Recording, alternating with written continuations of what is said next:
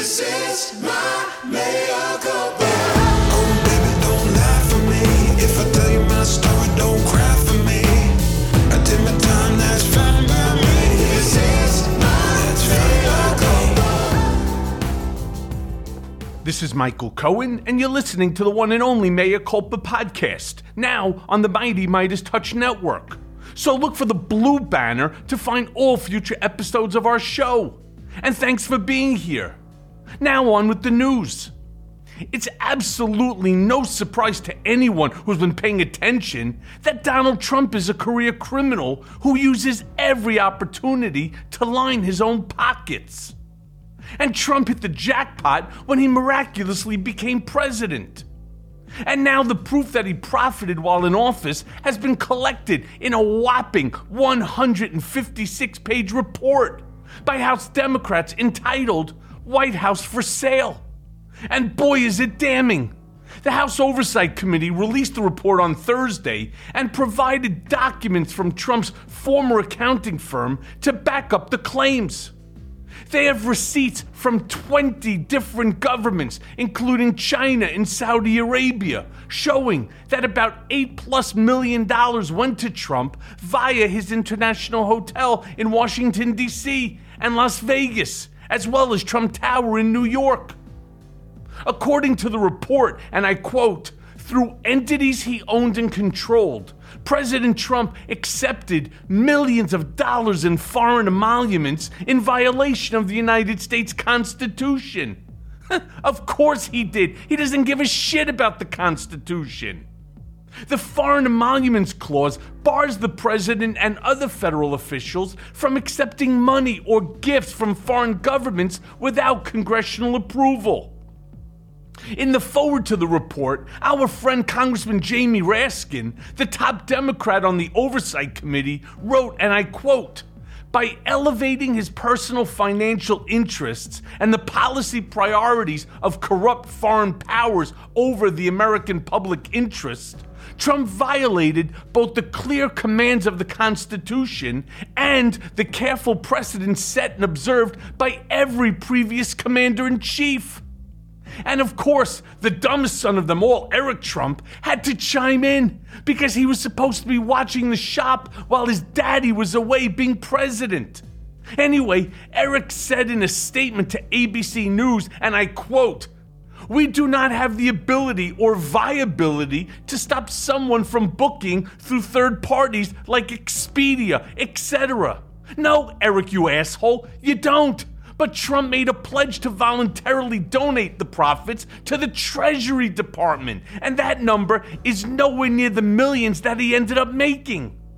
In fact, there is only a record of $151,000 being donated to the Treasury by Trump. It's a drop in the fucking bucket. So you understand why I say you're an idiot? I believe this is just the tip of the iceberg in terms of how much the family grifted off of foreign governments while in power. But it's great that the Democrats are finally going after every last cent. Thursday, both President Biden and former President Trump dropped campaign ads. Now, Trump spent his ad dollars attacking the only other Republican with any legs going into Iowa, and that, of course, is Nikki Haley. He claims that both she and Biden are soft on immigration and didn't support the wall. Haley is clearly more of a threat than Donald wants to let on, especially in New Hampshire, where Governor Chris Sununu says Haley has gone from 38 points down in the Republican primary to just 8 points behind Trump. And I quote, it's really a one-on-one race, said Sununu, so now folks have an option, an opportunity. Voters polled in Iowa, where Trump still leads by double digits, say that Ron DeSantis, who's coming in second with a mere 18%, has, and I quote, lost interest in the race and appears to have given up. While Haley, who is trailing at 15%, is seen as someone trying to be all things to all people. In any case, Las Vegas odds have Trump winning the nomination ahead of Super Tuesday. Now we shall see, but President Biden isn't wasting any time on small potatoes. No, He went for the whole fucking enchilada in his first official campaign ad of 2024. Here, he's laying out his thesis for the election, and it's no wonder that democracy is at the very heart of his message. So let's listen to it. I've made the preservation of American democracy the central issue of my presidency. I believe in free and fair elections and the right to vote fairly and have your vote counted. There's something dangerous happening in America. There's an extremist movement that does not share the basic beliefs in our democracy. All of us are being asked right now, what will we do to maintain our democracy? History's watching. The world is watching. And most important, our children and grandchildren will hold us responsible. The Vice President and I have supported voting rights since day one of this administration, and I ask every American to join me in this cause. America is still a place of possibilities where the power resides with we, the people. That's our soul. We are the United States of America. There is nothing beyond our capacity when we act together. I'm Joe Biden, and I approve this message. The ad was released just ahead of speeches where the president used the backdrop of two historic sites in Pennsylvania and South Carolina to lay out his arguments for re-election, including protecting democracy and personal freedoms, something you hear each and every time that we go on the show. And also ending white supremacy and racism. Well, no surprise to hear that here too. And no better time than the days leading up to January 6th to bring home the point that a second Trump term would mean the end of America as we know it. It's interesting to note that the Biden-Harris team is also preparing an alternate campaign strategy in case Trump is eliminated from the race and another candidate steps in. And now for the main event. We welcome back to the show Tony Schwartz, a former columnist for the New York Post and associate editor at Newsweek. He was also a reporter for the New York Times and staff writer at New York Magazine and Esquire. In 1985, Schwartz began interviewing Donald Trump to ghostwrite Trump's book, The Art of the Deal, for which he was given co-author credit. Art of the Deal was published in 1987, and some say it's what sold Trump to the public as a successful businessman. Here today, Tony is going to help us understand more fully who Trump was back then and who he has become. So let's go now to that conversation. Okay, so welcome back to the show, Tony, and of course, a very happy and a very healthy new year to you. So let's just jump right into this. My question to you is, how much do you think that hashtag that was trending, Trump stinks, that was all over Twitter and Threads and all social media platforms, how much do you think that that bothers Donald? And how true do you think that the rumor is? Well, first, I think it would bother him a lot, as I know you would think, because there is nothing he hates more than feeling diminished or humiliated. And that's a pretty low blow, a kind of attack that you haven't bathed. Do I believe Donald might not bathe or shower? You bet your life I do. I think he thinks he's immune to all of the world's influences. And so he could easily choose not to do that and assume that, like the emperor with no clothes, behind a screen, nobody would notice. So I don't know it to be true, but I certainly think it will irritate him. Yeah, there's no doubt that it irritates him. In fact, when I was on my other podcast, which is called Political Beatdown, I just came up with the name Donald Von Schitzenpants, because that's really what they're referring to. Not that he doesn't shower or he doesn't use deodorant. That I'm certain, being the germaphobe that I know him to be, I know him to also be clean when it comes to that. His hands are always meticulous. There's never any dirt on his hands. Not that he's ever done any physical labor that there would be dirt on his hands, but his hands are always very, very clean. I think that what they're really referring to is that he has some issues that he's wearing Depend type diapers, for adults, and that, there are occasions where it looks like the same way a baby is defecating in their diapers, that he is doing the same thing. Hence, of course, the hashtag Trump stinks, or the Donald von Schitzenpants. Michael, you've taken me to a place I didn't intend to go. I know it can only go up from here. I'm not so sure about that. It's been a long time since you've been on the show. We kind of delve into the dirty. But, so I think I'm going to stay with you on the same answer. I don't know the rumor to be true. It certainly appears, at least from photos, that, there is a very large puffy area from the belly button down that a lot of people have speculated are undergarments. Adult undergarments. So who knows? There is nobody else running for president now or ever before about whom anyone would be inclined to have this conversation. It's only Donald Trump that would prompt this conversation. Yeah, and I'm not really 100% sure I understand the reason why. I mean, there are so many other things that people could be talking about to disqualify him as the presidency. But I will ask you this, because in the same vein, how does it affect Donald when it comes out that he's been clearly inflating his wealth by a significant amount? Or that he was buddies with Jeffrey Epstein, or worse, the allegations that he's a rapist? You think that matters to him, and you think that it matters to him now? Well, let's call through this. So does it bother him to be associated with Jeffrey Epstein in his private moments? No. In fact, I think he probably thought Jeffrey Epstein was a pretty cool guy and introduced him to some pretty teenagers. No, he wouldn't mind being associated with Jeffrey Epstein personally. He might mind it for its public relations impact. Does he mind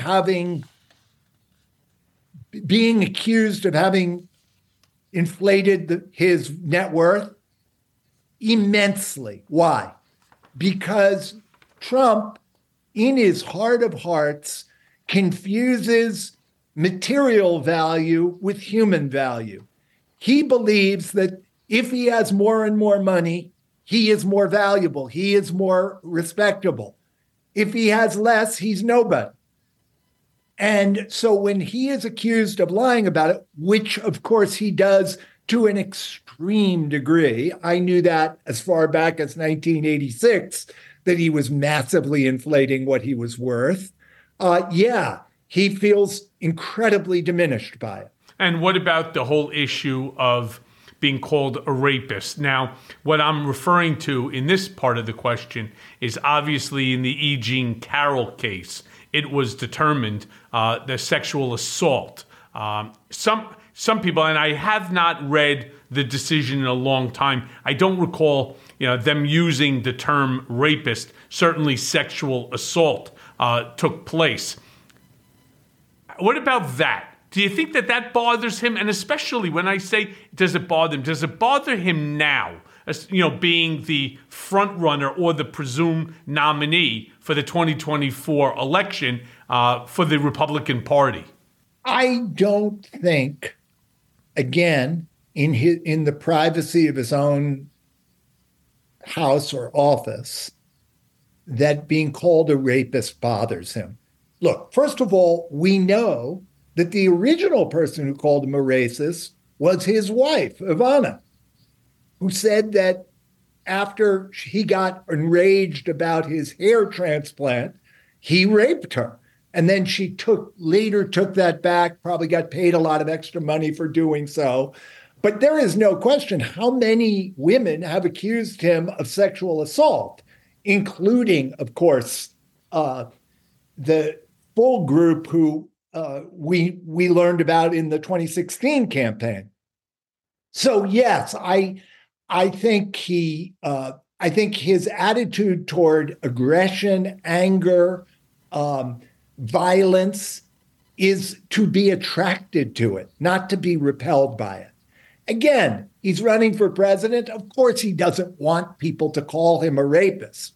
But, when I wrote about him in 1986, before I got involved with his book, and I wrote a cover story for New York Magazine about his trying to harass tenants out of his building on 100 Central Park South, the cover picture was Trump as a thug, as a menace, as a criminal. That's how he looked.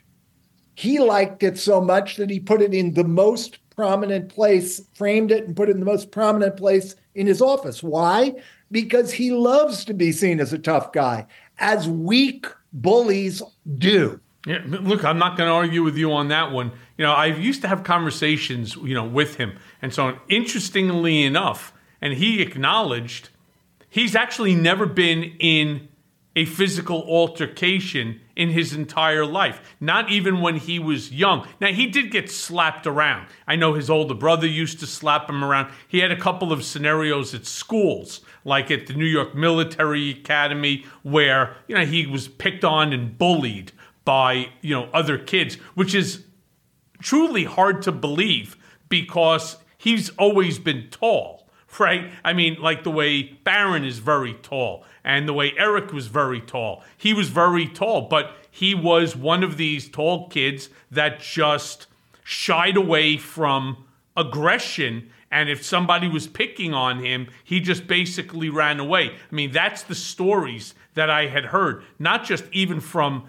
himself, but from his sister, Judge Barry, who used to say all the time, that she could kick his ass if she really wanted to, because he was just petrified of any altercation, which makes perfect sense why in these NFTs or in these projections, like what you were referring to on the cover of the magazine, where he is portrayed as a real tough guy, as a bodybuilder, as a marshal, as a boxer, as an astronaut. I mean, anything that promotes this sense of strength and power, that's what he goes for. Yeah. Because, again, it's the exact opposite. Exactly. I think he's got a deep sense. You and I have talked about this, and both of us have talked about it individually, but he has a deep sense of inadequacy, of weakness, that he doesn't matter, that he's not okay. Certainly not remotely believes that he is the person he claims to be. So, of course he's in terror because he feels like such a phony. He recognizes now. The word recognition is tough there. How conscious is he of these feelings? Maybe at this point, he's so defended that he doesn't actively feel that sense of inadequacy. And instead, he acts out and gets angry at other people and tries to demonstrate his power and all those things. But I have zero doubt that this man fundamentally feels like he is a worthless human being. Okay. So this it's really interesting way to describe it, because the way that he projects himself is clearly the exact opposite. You would think that somebody who has the extensive inadequacies or the feelings of inadequacies would not be seeking an office like the presidency of the United States of America, where you are constantly on, you have to be on your game 24/7, and every single aspect of your life is being detailed by a journalist who has all day, all night, all week, all month to get to the bottom of the story, especially if it's one that, does not project the strength that he wants you to believe. Why run then for the office? Precisely for that reason, is to try to demonstrate by being elected president and by being able to exercise the powers of the presidency that he is not, in fact, what he believes himself to be. He's looking for external markers to prove that what he feels is true is not true. Now, I think to run for president when you are as limited a human being as Trump is, when it's not just that your intellect is very, very limited, it's also that emotionally you're cut off, that spiritually you're empty. The only reason that a person like him has the audacity to run for president is, I think, a function of his sociopathy. Trump, I feel, and I've written about this, I've written about I wrote a piece called The Psychopath in Chief that is easily gotten on by Googling it, in which my contention, having done a great deal of research about it, is that Trump is not simply a narcissist, doesn't simply have narcissistic personality disorder. He specifically has psychopathy. And that's characterized first and foremost by the absence of conscience. He does not feel the same things that other people feel. You and I have spoken about this recently, that Trump is someone who would walk onto the field in a football game as a coach and gather his players together before the game, and he would say without an ounce of guilt, look, we don't play by the rules here. Run outside the lines, sucker punch the players, go after the refs, lie about the score, and it would not for one moment bother him. And the story he'd be able to tell himself is, that never happened. We won. Just like he said about the election. There is incontrovertible evidence that he lost that election by a great deal. He believes, or at least he is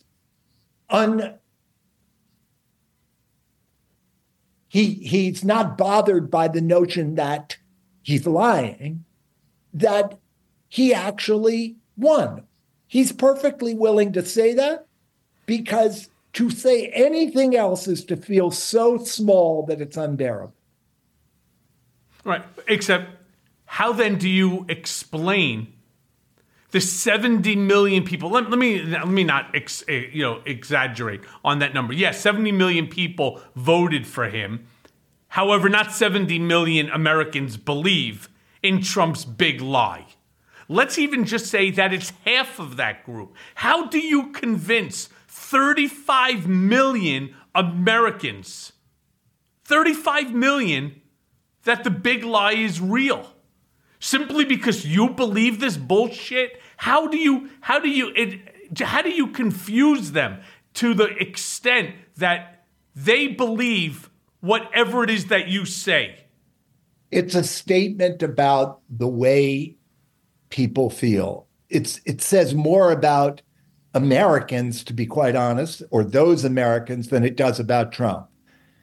And I think it's a function of the fact that people feel so overwhelmed, so impotent, so unable to create the lives that they would like to have, or in many cases feel entitled to have, that along comes some guy who blusters and lies and seems to get away with anything and claim whatever he wants.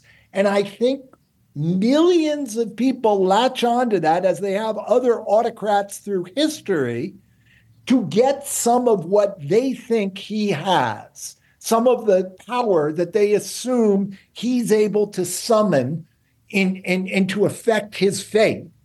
And so I think it's completely inexplicable on rational terms. If you think about this logically, it doesn't work at all. But those 35 million people are almost completely being guided by their emotions about this, not by their brains or their logic. But Tony, we've never had that in America. Yes, I acknowledge what you're saying, that in worldview, there have been many, many millions of people that have latched on to autocratic leaders, to supreme leaders, to monarchs, to the Fuhrer. We've never had that in America. We're different. Democracy, which is a test, it is not a constitutional right. It is an experiment.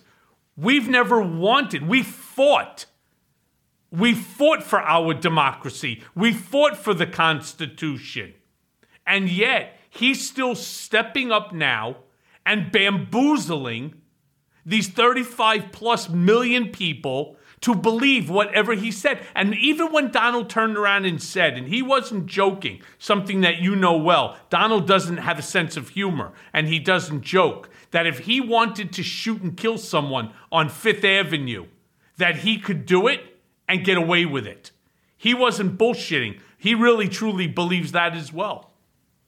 Absolutely. So I think the question you're asking me is, how could this happen in America? It never happened before. We've had a 200 plus year democracy. And until Trump came along, nobody really thought it was a threat.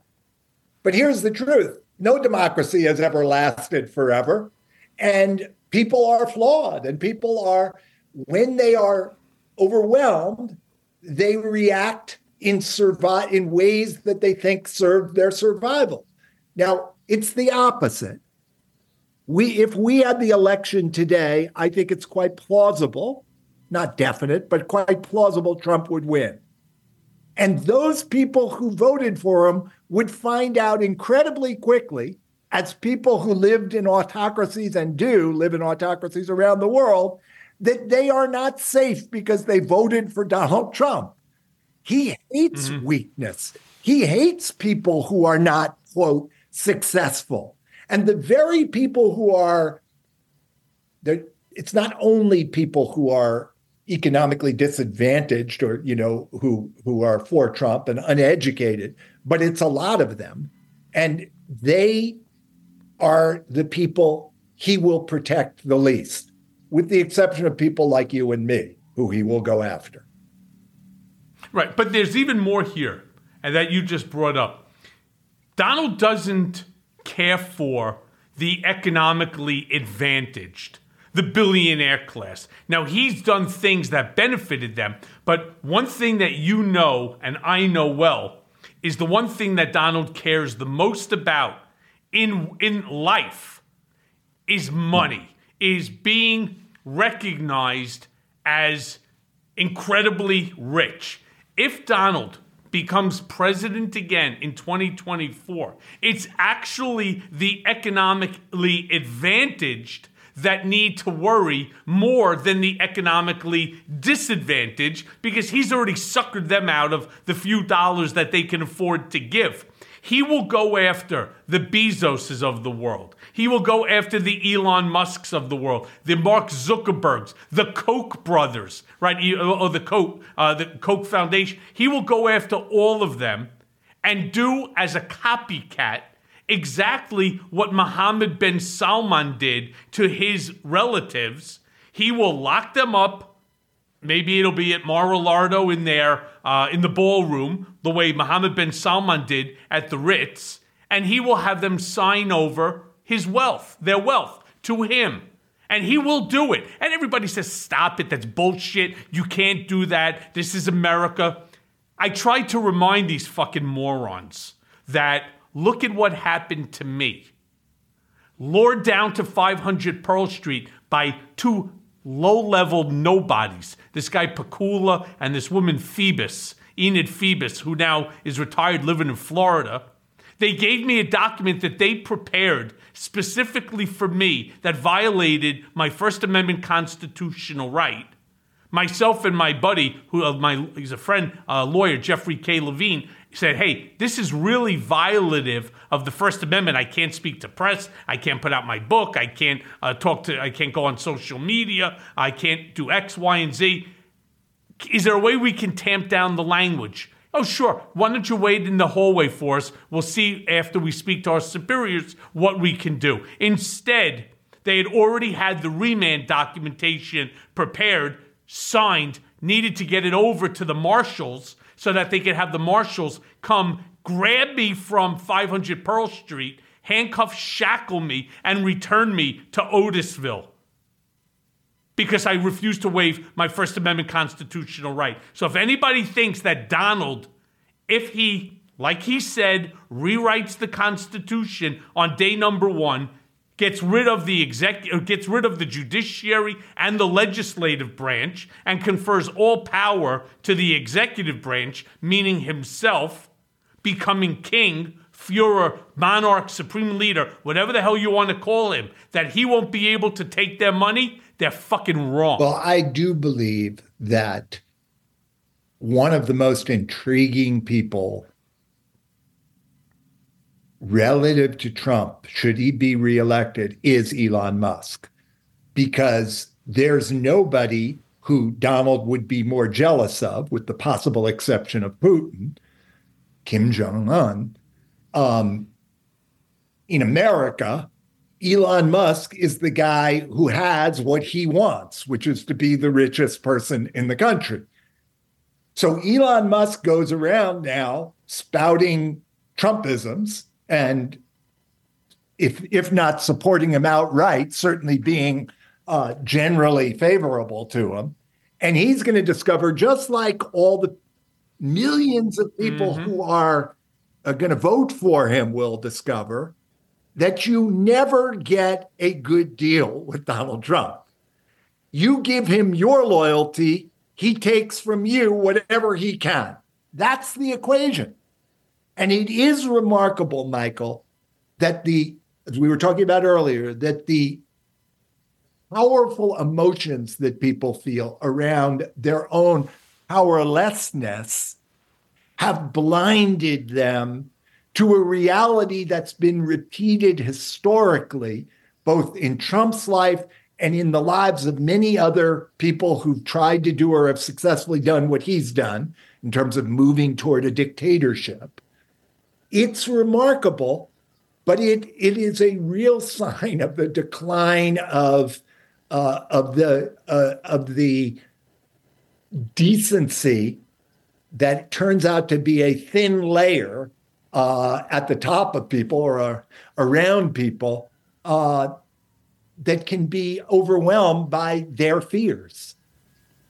You see, one of the funny things is you take a look to see who Trump wants to side with, who he claims are his friends, right? The Mohammed bin Salmans, the Putins, the Kim Jong-uns, or the Viktor Orbans, right? But take out of that entire group of dictators, supreme leaders, monarchs, rulers, whatever you want to call them, take out of that group who are really the two with the significant amounts of money. And the answer is Putin, that some would claim is the richest man in the world. But then you also have Mohammed bin Salman because of obviously all of the oil. In fact, we know that what Mohammed bin Salman did on day number one when he became the crown prince is he rounded everybody up. And then he went and he bought in one day a $500 million home in France, right next to the Louvre. He bought a $500 million painting, and he bought a $500 million yacht. In one day, the guy spent $1.5 billion on himself, and that was post taking the money from his family members or the royals there in Saudi Arabia. And if people say that, let's say that Vladimir Putin is worth $500 billion. Trump wants to be worth $1 trillion. Well, just by taking Elon Musk's money, you're just about a third of the way there. Right? And so now you take Zuckerberg's money, you take, Bezos's money, and you start putting them together. You've already exceeded the Putin number. He wants the whole world to know that he is the richest man in the world with $1 trillion. And here's the thing. If he becomes the king, which is what he wants, if he is able to confer power solely onto himself, now he also controls the military might of the United States, from nuclear to the freestanding army. Let me tell you something. It's really an unstoppable maniac. Yeah. Well, I pray every day that does not turn out to be the case, because I do think he is capable of infinite harm. I mean, I remember saying to Jane Mayer of The New Yorker when she was writing a piece about my experience in 2016 that when Trump had his finger on the nuclear button, you know, we were deeply at risk because if he feels offended enough or small enough, if he feels the hunger to assert his power and dominance, his impulsive, reactive capacity to blow up the world cannot be underestimated. He absolutely can do that. The only reason he wouldn't do it at this point, he didn't think he could get away with it in the past, I suspect, in his first administration. The only reason he wouldn't do it is because he doesn't want to die. And, But as he gets closer in age to that moment in time, he doesn't care. If I have to go, you should all go too. I don't think that's true, Michael. I think what happens to people who've lived very unsatisfying, deeply screwed up lives, who were wounded early and never recovered, is that the closer they get to death, the more terrified they are.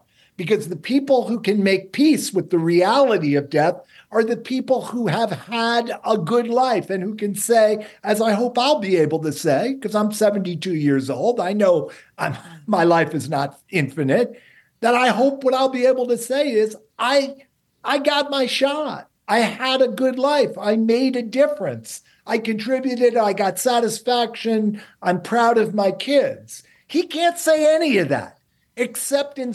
And that's why life to him doesn't mean your life means nothing. My life means nothing. Everybody's life in the world means nothing. So if he needs to go out with a bang, he'll go out with a bang. I agree with you right up until the bang. I don't think he wants to go out. I remember somebody I knew very, very well, a close friend of my family in his 90s, when he was dying, and I was there in his room, a number of days before he died.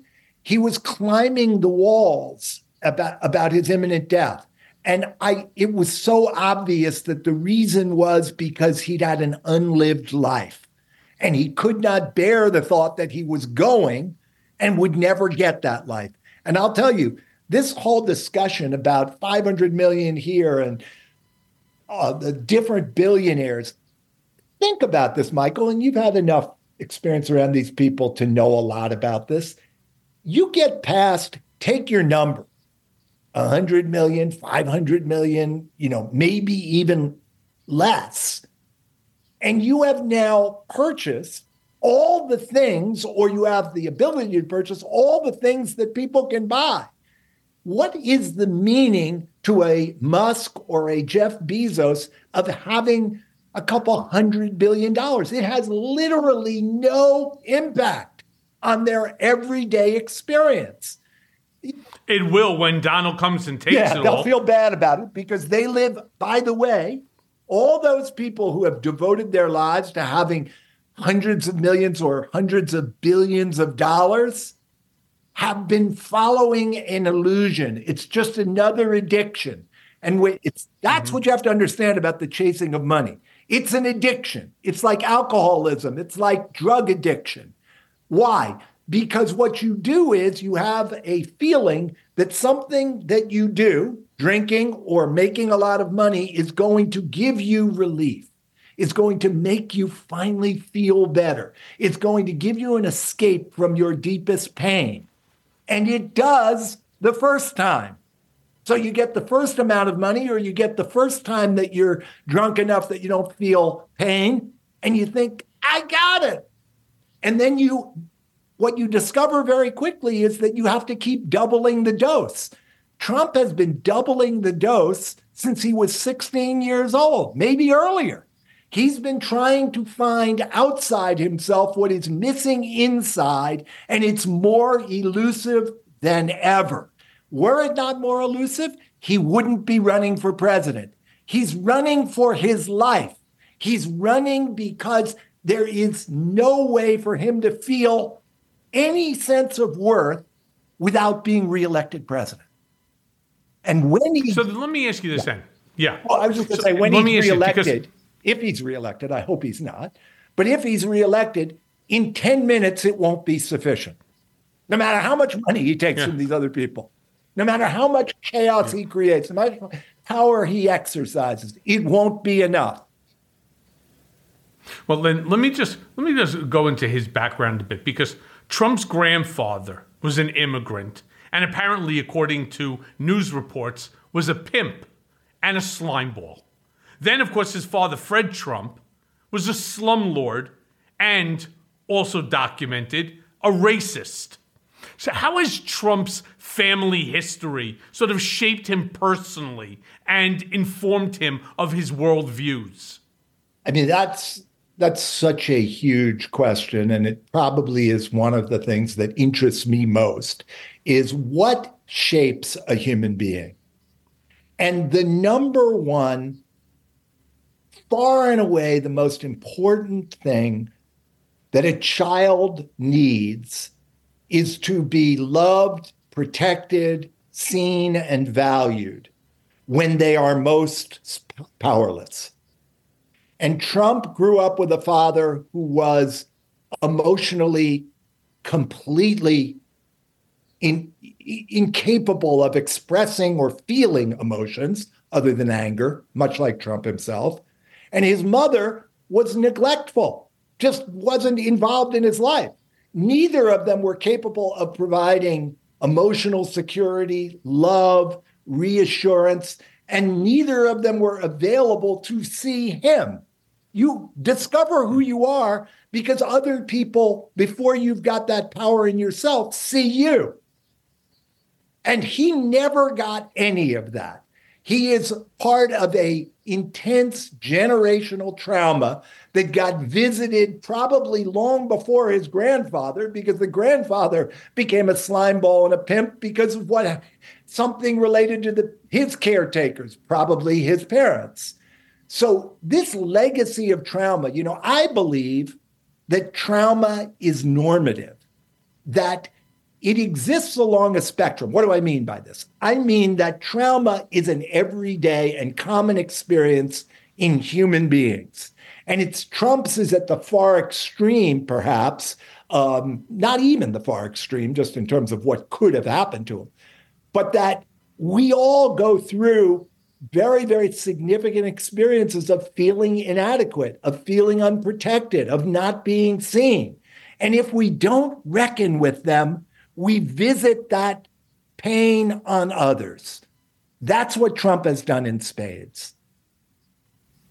Great. Well, speaking about something that hasn't been seen, Melania, or as we like to call it on this show, melanoma, has been visibly absent from Trump's side for literally the last however long it's been. I mean, it's been a long time. Alina Habba is now the female that is most seen on Donald's arm. So first of all, I want to ask you this. What's Trump's relationship to women in general? And do you think that there are any women that Trump actually loves and respects? So let me start with this. Trump is incapable of love, period, full stop. So there isn't that capacity within him. Or if there is, it's so buried that we will never see it. As for women, with men, what he wants to do is best them, defeat them, be bigger than them, use them. With women, alpha male. Pardon me? The alpha male. The alpha male. With women, his feeling is actually a purer hatred.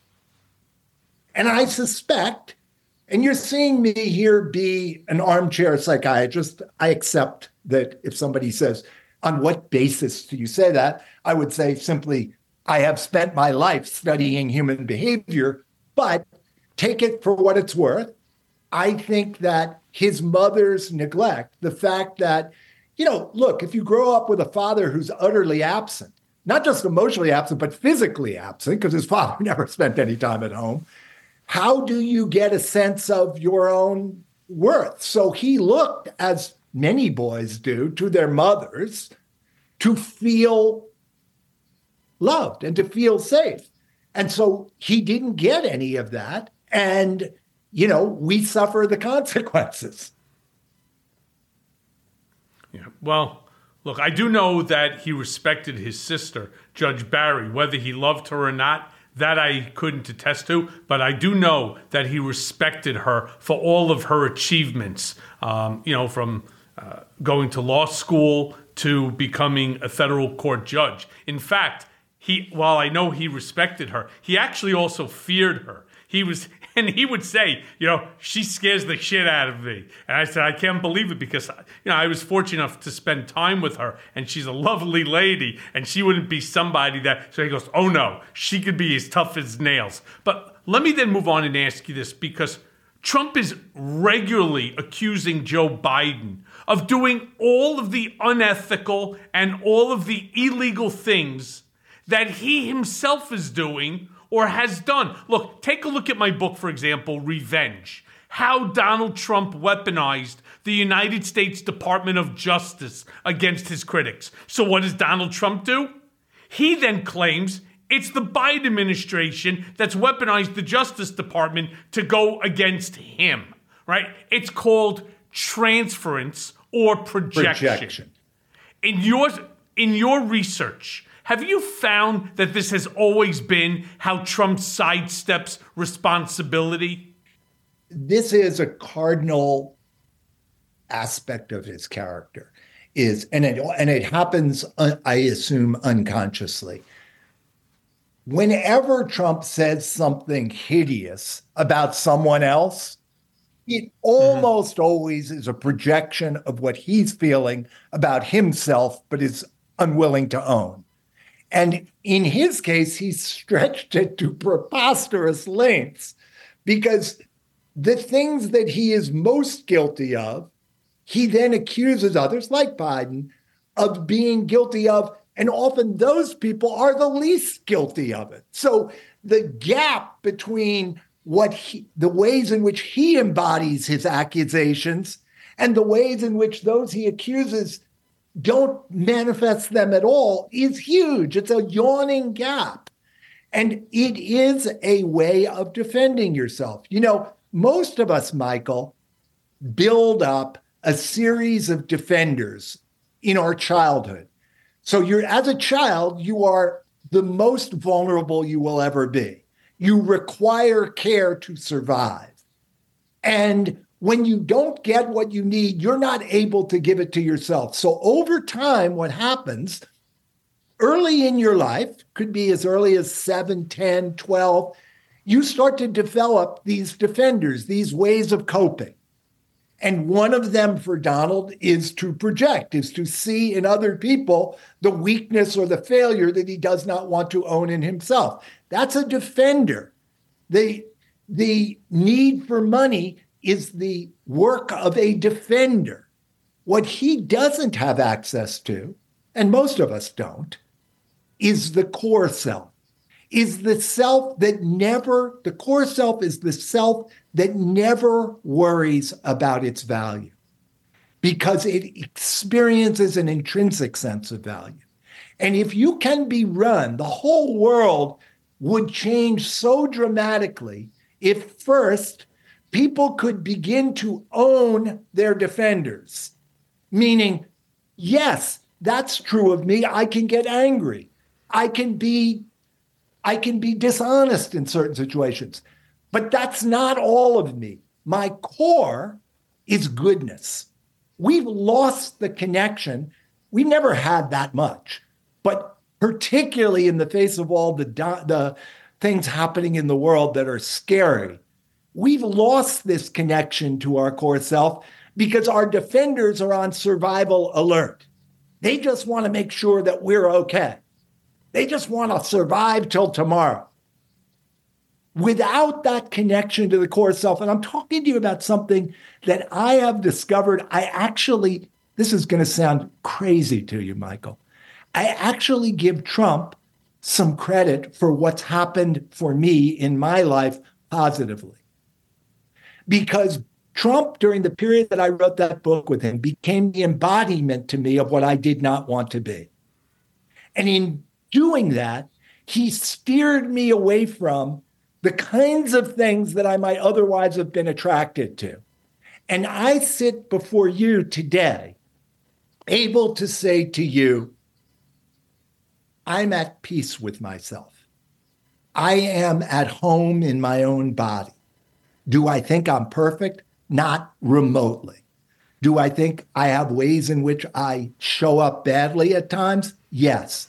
But I'm deeply aware of a core goodness.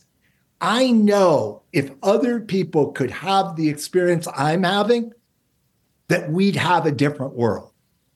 Donald Trump will never know that, never get near it. And it is a fight between good and evil to the end. Right. So then, what's the best defense against Trump? As in, what do you think is most likely to upset him the most? And more importantly, it's like, what sort of criticism do you think will get through to his base and change their minds about him? I have not been successful. Now, I've been successful in building a community, whether it's the Mea Culpa community or my other podcast that I do on the Midas Touch Network with Ben Meiselas called The Political Beatdown that we do live on YouTube. We have a massive audience between the two, millions of people.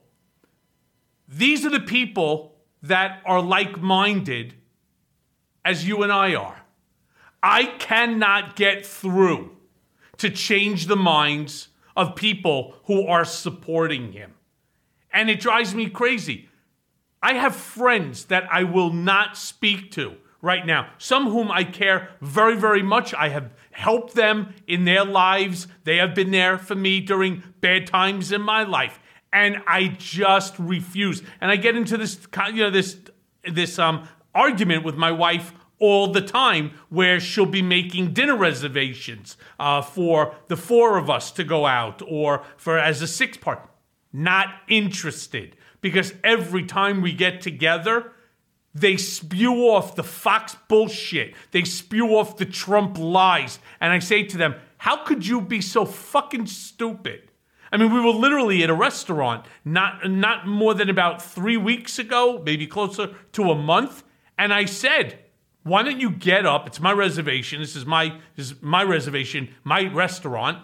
Why don't you get up and get the fuck out of here? Because I can't sit and listen. When I watch Fox, I'm only watching it so that I have material to discuss, like here on Mea Culpa or Political Beatdown. I'm not buying the bullshit that Sean Hannity or any of the other hosts, are spewing. What can we do to change the minds of his base? Yeah. So, Michael, you're in some ways one of the best positioned in the world to know how that happens, because you were a true and total believer, and now you are at the opposite end of that spectrum. So you went through that transformation. Something happened to you that let you out of the spell that you were in, along with all the people you were working with. I think what happened, but you're in a position to say this better than me, but what I would say happened to you is the pain of what you were experiencing and who you were finally exceeded the pain of looking into yourself at what was going on and at what frightened you. And, pain is generally the only, reliable way to get people to change. Most people don't change because they see a better possibility. They change because they cannot tolerate the present reality that they're living in. And so you tell us, as opposed to me telling you, but how do we help people who are are finding ways, including supporting Trump, to avoid the pain that they're really feeling?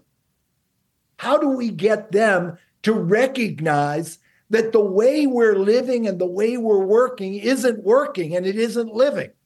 This is not the promised land.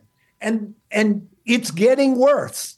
And almost nobody doubts that we are in a period now of tremendous decline.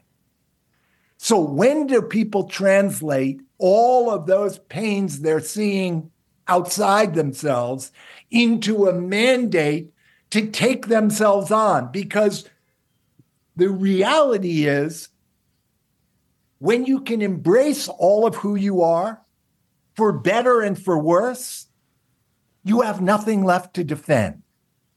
And when you don't have anything left to defend, no more wars, no more conflict. You accept. You start by accepting yourself in all your various forms. And then by accepting yourself, you free yourself up to accept and love others. This is going to really send your audience to a different place and perhaps make them think that I'm way off here on the woo-woo side. But, there's a Glennon Doyle, who I'm sure a lot of your listeners or at least know the name, but is a very popular podcaster and author, had an interview recently with, oh my gosh, am I now going to forget her name? I am going to. Maybe it'll pop back into my head. But the person she had on the show said that she now had a practice in which she would ask herself every morning about the issues that were up for her. What would love say here? What would my heart say here in dealing with whatever the situation is? And love, or the heart, is the core self. And even though it's covered over for many people, it's there somewhere. And if I ask myself, since I was told this just a couple of days ago, if I ask myself, what would my heart say in this situation? It is often saying something to me very different than all my defenders, all my instinctive impulses are getting me to say. You see, Tony, I don't think that the base will change their minds regarding him no matter what. The only way to change their minds is, sadly, they're going to have to get, and this is proverbially, smashed in the mouth with a baseball bat. I agree. And when they're spitting out their teeth because they think that Trump is the savior, that he's the second coming of Christ, that's a real problem.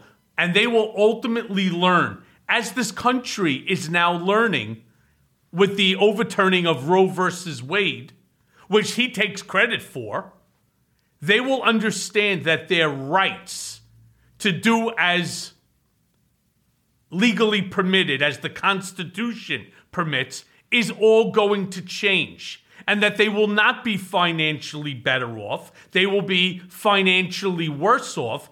Not only financially worse off, they are going to lose rights that they cannot believe could even be taken away, like the right to determine, your as a woman, your right to decide, your right to choice. What's going to happen with, for example, like Obergefell, same-sex marriage or interracial marriage? What's going to happen with, your right to choose the religion and to the God to whom you pray?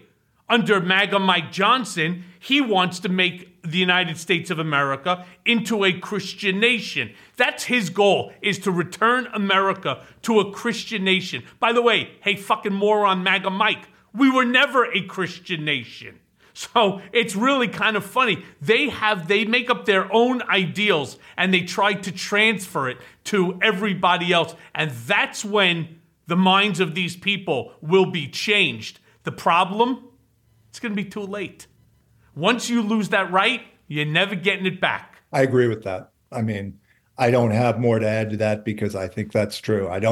Until people experience the pain that Trump inflicts on them directly, harshly, they will not change. Yep. And by the time, if that were to happen, if he were to be reelected, then that will be too late. So the answer is, the big thing you can do, the only thing you can do, is get somebody who wouldn't, you're already, your listeners are already going to vote against Trump, but get somebody else who either wasn't going to vote or was going to vote for Trump, but especially wasn't going to vote for whatever reason to vote, because you're voting for your life.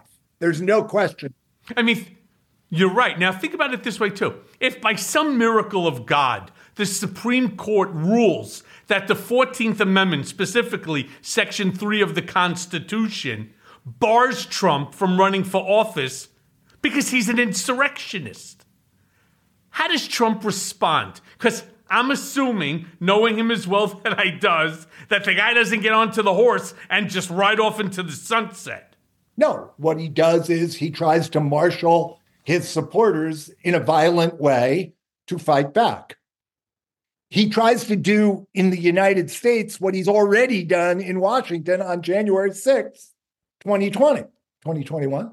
Yep, just on a bigger scale. That's what he'll do. I mean, and there's, that hatred and anger and frustration is building up inside those supporters. They're still, I think, people who can be called on to do terrible things. We've seen it before, Michael. Yep, that we have. But sooner or later, and I think you'll agree with this, sooner or later, all of Trump's appeals will run out, the cases will be in court, and Trump is going to be in court, unable to control the legal outcomes. Now, knowing that Trump needs to be in control, because he is a control freak, how do you think that he's going to even do in court, particularly if and when he has to testify? Well, the big question, Michael, is whether those court dates will happen between today and Election Day, or even a month before Election Day, because once he's elected, all bets are off and he can start to interfere with the judicial system. So will he get convicted of a crime or multiple crimes before the election in November? That's the key issue, because I do believe, and the polling seems to suggest this, little as we can believe polling at this stage, but the polling does seem to suggest that if Trump is convicted of a crime, that will move a small percentage of his supporters from yay to nay. It's going to be decided once again by a small number of votes. So that's why I'm saying, I want to go back to what I said to you a moment ago. If every person who's going to vote for Joe Biden could go to one person they know who otherwise wouldn't vote, that would change everything. So there is something each person can do. You can change one person's mind or activate one person who's apathetic. Mm-hmm. Yeah. Look, I totally agree with you, and I constantly tell people you got to make sure you're registered to vote. Make sure that the rest of your family are registered, to vote, because a lot of people, they just leave it to the last minute and then they forget, and then they're apathetic and they don't end up going. But look, we all know Trump's authoritarian bent and calls for violence are all part of that strongman act. Because as we were talking about in real life, believe me, right, this hostile rhetoric doesn't exist, but the way he's framing it makes it extremely dangerous. No question. Have you been threatened by Trump followers as I have? Interestingly, I haven't. I have no idea why that is, but you're a lot more famous than I am.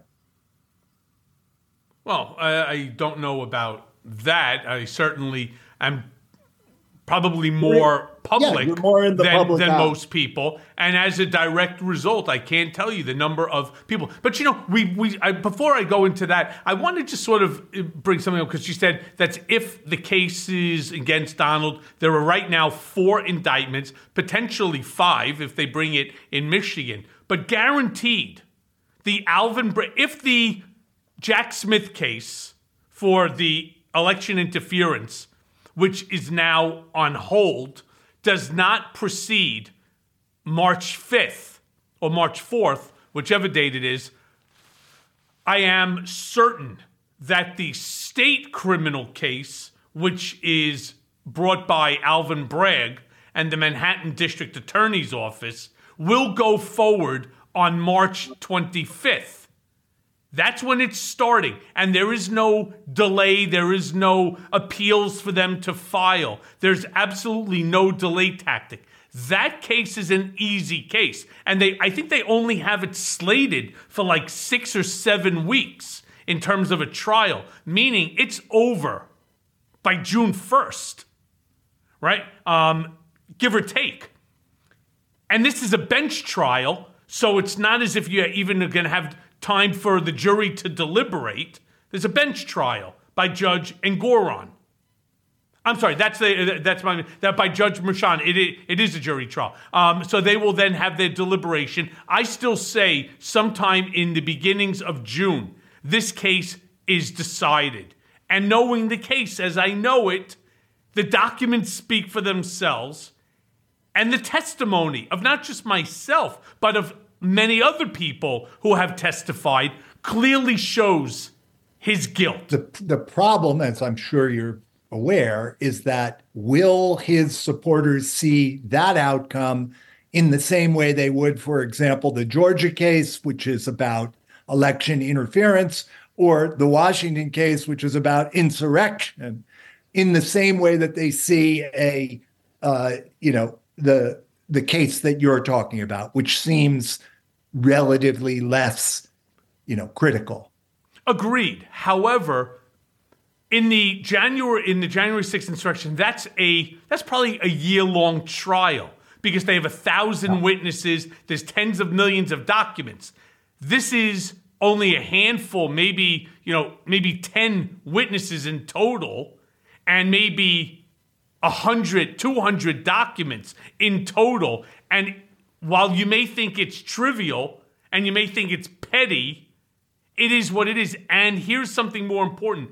It is actually touched by Donald's hands, meaning the checks are written and signed by Donald. The affair was with Donald, et cetera, right? Whereas, he could claim with the election interference or with the voting machines that, these were other people that were doing it, and he shouldn't be held accountable for other people, right? That's, of course, part of their argument. This one, he directly has his fingerprints on, and nothing less. But, Tony, the hour goes by very quickly here on Mea Culpa, so I have one last question for you here. You've said, and I quote, "Our challenge is to hold on to our hope and our outrage without being hijacked by our fears." With the election looming, how do you propose we even do that? We can do hard things. We can hold opposite feelings. So I'd even amend slightly what you just read back to me, which I know I did say. But the way I'd amend it is to say, it's okay to feel fear. It does not mean that you cannot move forward. People feel fear. And you have every right to feel fear right now. The question is whether the fear galvanizes you or whether it keeps you from moving. So stay galvanized. Understand that our future is at stake here. This is a big deal. Yeah, totally agree with you. Tony, let me turn around and say it's great to see you again, my friend. We're going to have our coffee again very, very soon. I always look forward to that, and I look forward to your just clear insight on emotions, all things Trump related. Thank you, and definitely need to have you back on the show very, very soon. Thank you very much. And now for today's Mea Culpa. Last week, the world waited with bated breath as the Epstein files dribbled out and reminded the public once again that a child molester and sex trafficker was in bed with some of the richest and most powerful people of the last several decades. In the first evidence dump, there weren't many surprises. David Copperfield, Michael Jackson, some royalty, Alan Dershowitz, and 2 former presidents. I mean, not bad for a scumbag who sold sex and secrets and God knows what else. But the mystery surrounding this guy will never be fully resolved. We will probably never really know if he killed himself or he was just whacked. Bill Barr was first on the scene directly after Epstein was found dead in his jail cell.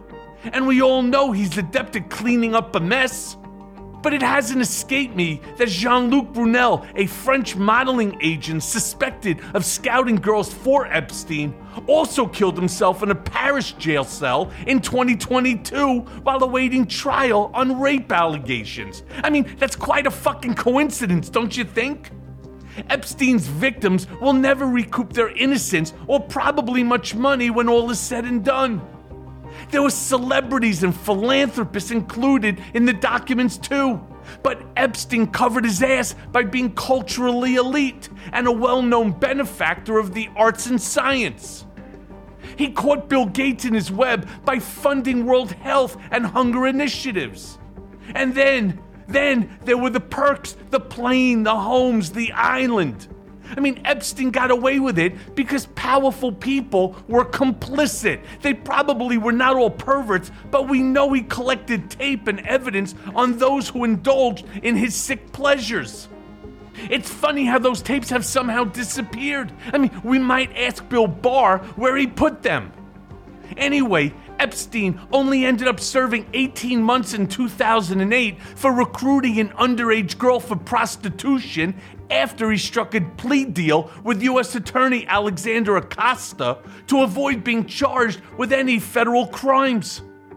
Acosta later paid for that with his job. Yeah, and he was forced to resign when Epstein was arrested in 2019.